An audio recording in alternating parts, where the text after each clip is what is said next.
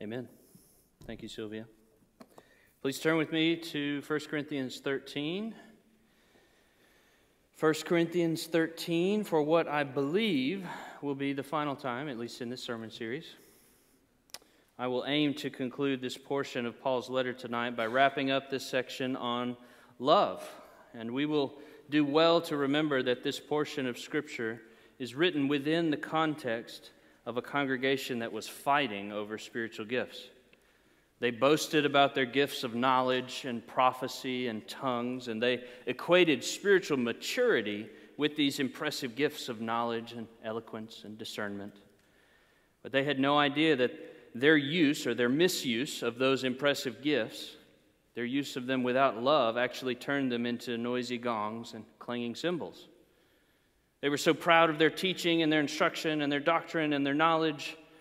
All the while, they were actually demonstrating a lack of knowledge, a lack of maturity because of their lack of love. Paul would have them remember and have us remember that the mark of genuine spiritual maturity is not gifting, but love. And if I can prime the pump of application for us here at Morning View, what ought we to be warned against from this text? Well, I think and one thing that parallels our congregation with Corinth is a subtle temptation towards boasting in our knowledge, our gifts of knowledge, our doctrine, our teaching. I think it's easy to boast in those things. We may believe that the miraculous spiritual gifts of revelation have ceased, but we can still certainly be guilty of boasting in our clarity, our teaching, our teachers, and do so without love at all. It's easy to joke about or see as contemptible, disdain those other people out there that don't have their theological ducks in a row. That's very easy to do, to joke about the apparent immaturity we see elsewhere. But when we do, we demonstrate that we're no different than the Corinthians. We're boasting about knowledge while demonstrating a clear lack of it, a lack of love. We can boast about our maturity, our doctrinal awareness, while simultaneously demonstrating a lack of both of those things, love and awareness. And so I want us to remember that ancient Corinth is not nearly as far away from Montgomery as we might think. So with that kind of priming of the pump done, let's remind ourselves what Paul says in chapter 13. Christ says to us, "If I speak in the tongues of men and of angels, but have not love, I'm a noisy gong or a clanging cymbal. And if I have prophetic powers and understand all mysteries and all knowledge, and if I have all faith so as to remove mountains, but I have not love, I am nothing. If I give away all that I have, if I deliver up my body to be burned, but I have not love, I gain nothing. Love is patient and kind. Love does not envy or boast. It is not arrogant or rude. It does not insist on its own way. It is not irritable or resentful. It does not rejoice at wrongdoing, but rejoices with the truth. Love bears all things, believes all things, hopes all things, and endures all things. Love never ends. As for prophecies, they will pass away. As for tongues, they will cease. And as for knowledge, it will pass away. For we know in part and we prophesy in part, but when the perfect comes, the partial will pass away. When I was a child, I spoke like a child. I thought like a child. I reasoned like a child. When I became a man, I gave up childish things. For now we see in a mirror dimly, but then face to face. Now we know in part, but then I shall know fully, even as I have been fully known. So now faith, hope, and love abide, these three. But the greatest of these is love." Let's pray. Father, we ask that you would help us to love, very simply. Help us to know what love is and to share it with others. We ask this in Christ's name. Amen. Our text from verse 8 to the end of the chapter begins with Paul's argument introduced. He introduces his argument, and his thesis, if I may summarize it, is that love is superior to all the spiritual gifts and graces because it lasts forever. Love lasts forever. It outlasts all the other spiritual gifts, therefore it is superior. It never ends. That's the point of verse 8. Love never ends. Prophecies, they will pass away. Tongues, they'll cease. Knowledge, it will pass away. But love doesn't end. Even though these three highlighted spiritual gifts will. Prophecies will no longer be needed once the things prophesied about have arrived. You don't need them anymore. Tongues will no longer be necessary when the fullness of divine revelation is present. And the gift of knowledge will no longer be required once divine revelation is in front of our eyes.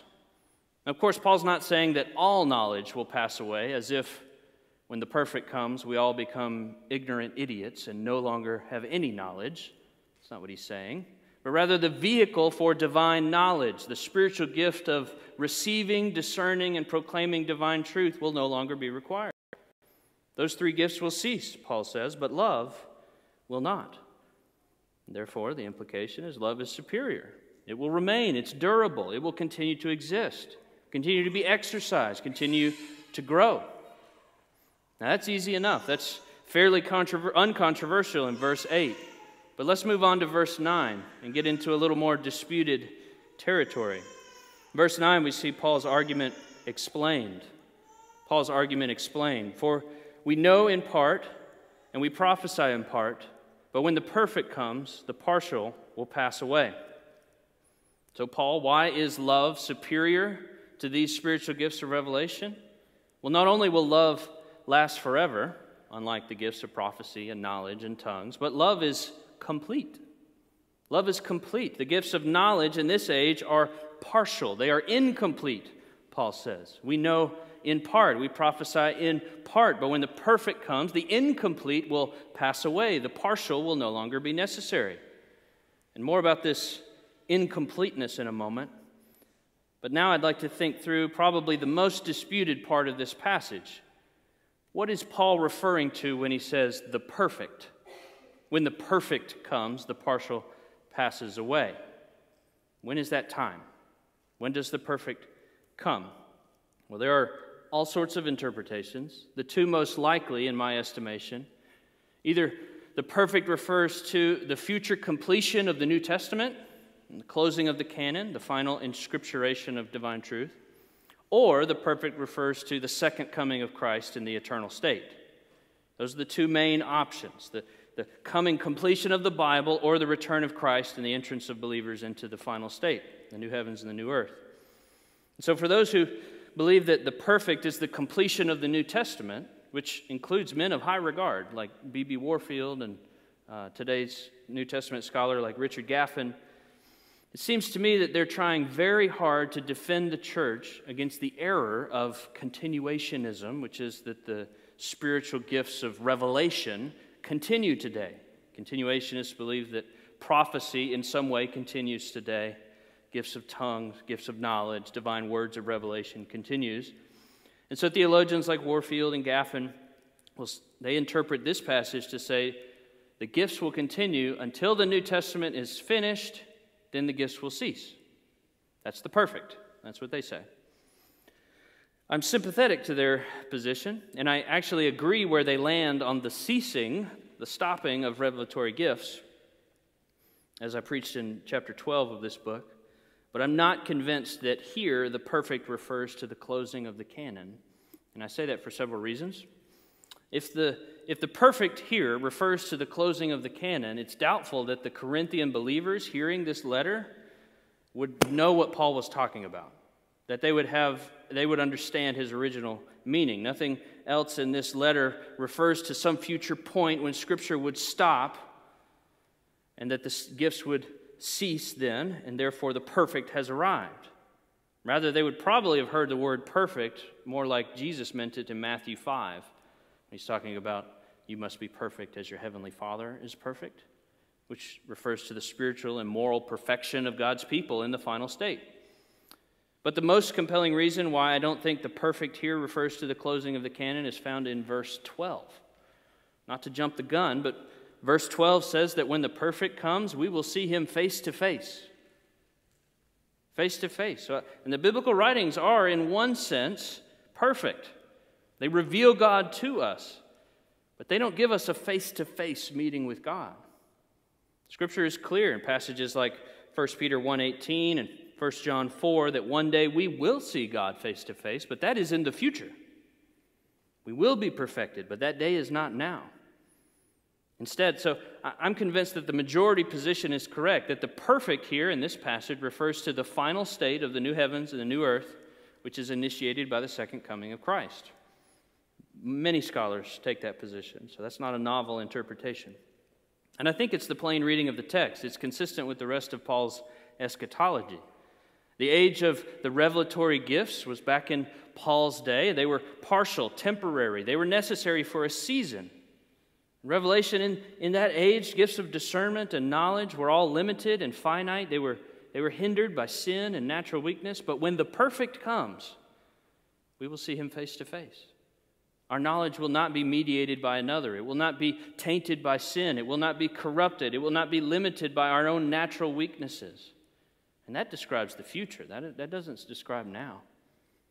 And I think that's exactly what Paul's illustrating in the next couple of verses. Verse 11, when I was a child, I spoke like a child. I thought like a child. I reasoned like a child. When I became a man, I gave up childish ways. Paul is equating the revelatory spiritual gifts, like tongues and prophecy, to speaking like a child. Infantile babble. And surely the gifts were producing genuine revelation. God spoke through them, and that revelation was true and good and needful for the church in its infancy, but it was limited. It was partial. These prophecies and words of revelation and these tongues, they were like training wheels for the early church. Gifts of discernment and gifts of knowledge are only necessary as long as the object of divine revelation is still distant and far. But we won't need them when the object of divine revelation is in front of us, face to face. That's the point of verse 12. Now we see in a mirror dimly, but then face to face.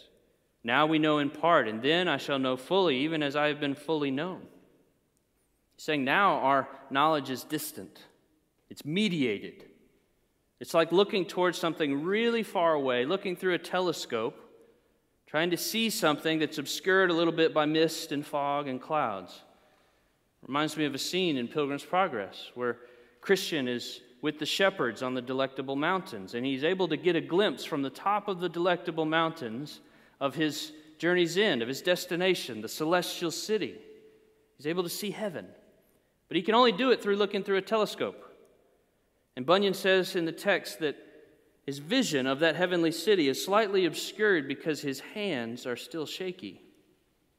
His sins, his weaknesses make his vision of heaven unsteady. That's where we are in this age. We're given real revelation, true revelation. We're given a glimpse, but it's partial. It's shaky. We're unable to hold our telescope steady. But when the perfect comes, we will no longer need a telescope. We won't be hindered by our vision of fog and the sin of weaknesses. Our knowledge won't be partial. We will know fully, even as we have been fully known. So let us consider the final statement of verse 12 for a moment. It's full of great encouragement if we would stop and linger there.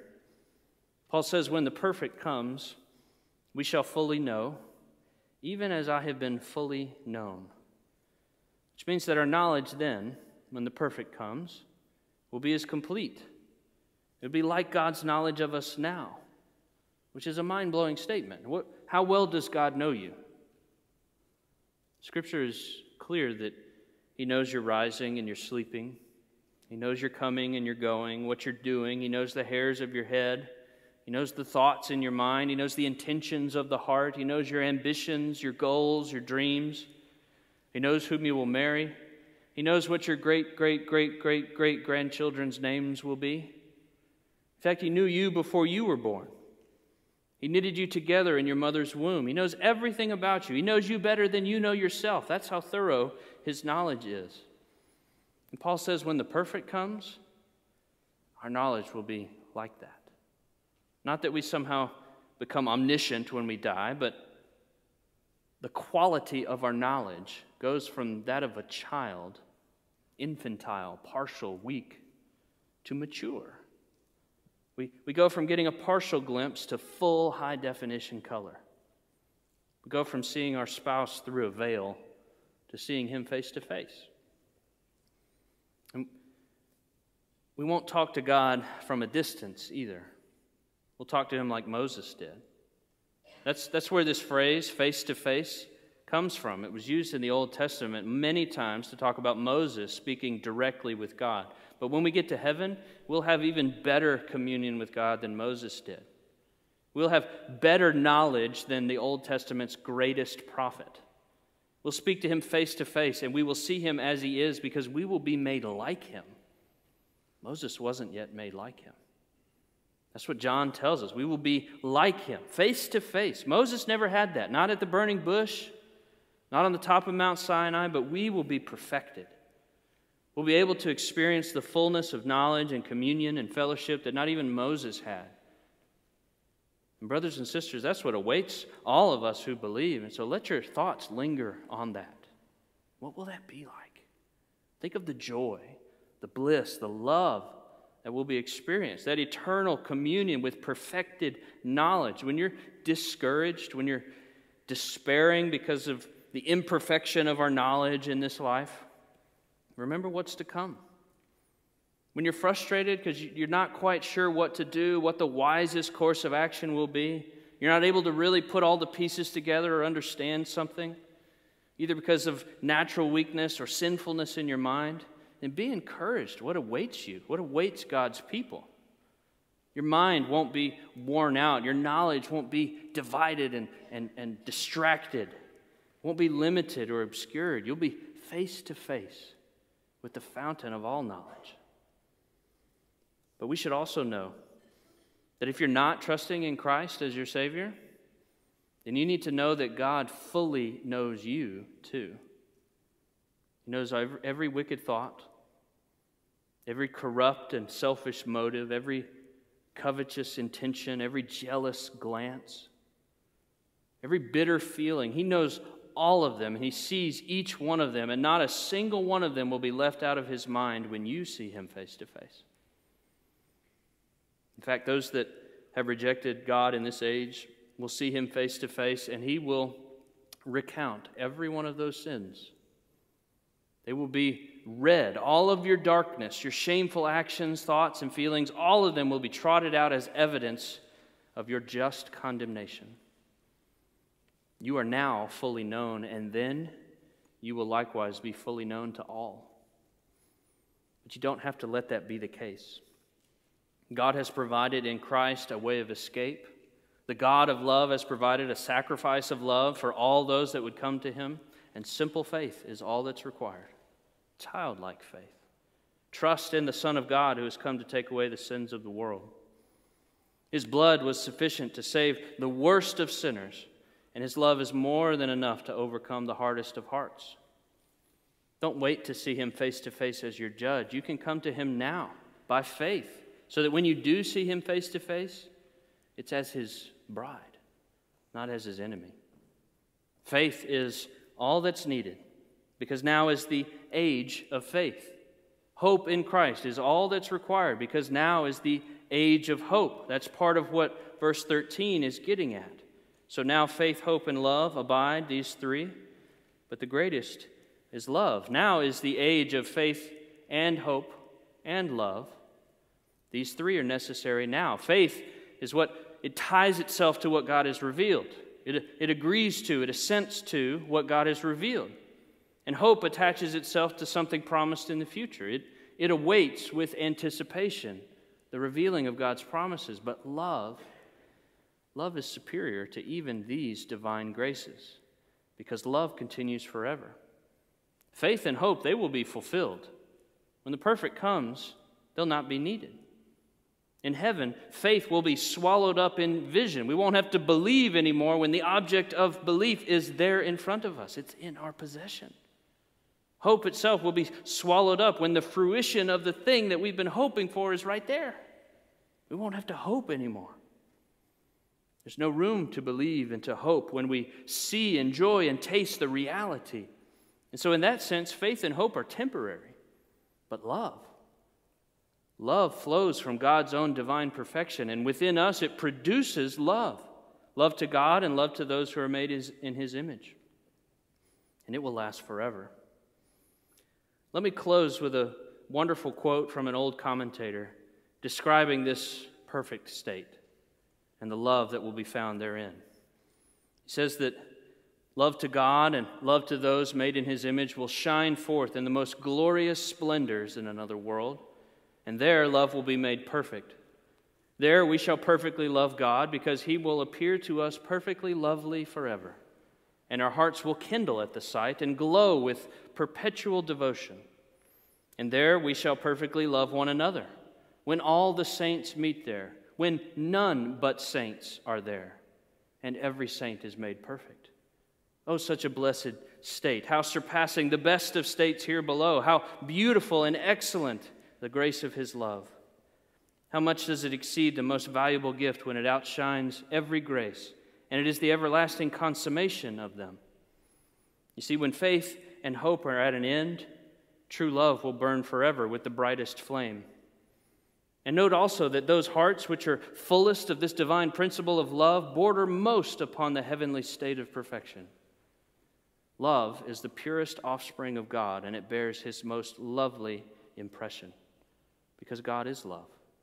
And where God is to be seen as He is, and face to face, there love in its greatest height will be perfected. This is the realm, this is the promise that awaits us.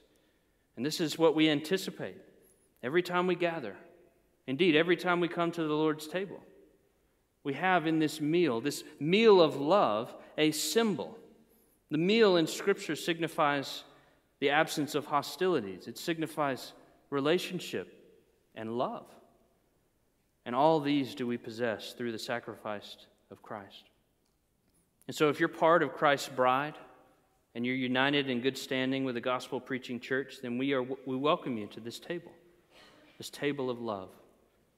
Today you fellowship with Him really and truly, but at a distance. And this meal is a foretaste. It's a reminder, an encouragement, pointing us all on towards the heavenly meal, a meal of love, where you will dine with Him face to face. So ponder that day. Let it stir you in your hearts. Stir up devotion as we await this heavenly revealing. I'll pray in a moment, and then we'll proceed row by row, starting in the front, working our way to the back, coming to the middle. Walk up front and get your elements from the plates, and then you can recess down the side aisles. And if you're unable to get up, we're going to have someone walking around with a plate who would be happy to serve you the elements as well. Let me pray. Father in heaven, we thank You for the love of Christ, which is displayed in this table before us. Take these elements and use them to build up Your church. Stir within us affections of love. Help us to remember and to linger upon the glorious promises of what awaits us when the perfect comes, and we will see fully. We will see You face to face. We ask this in Christ's name. Amen.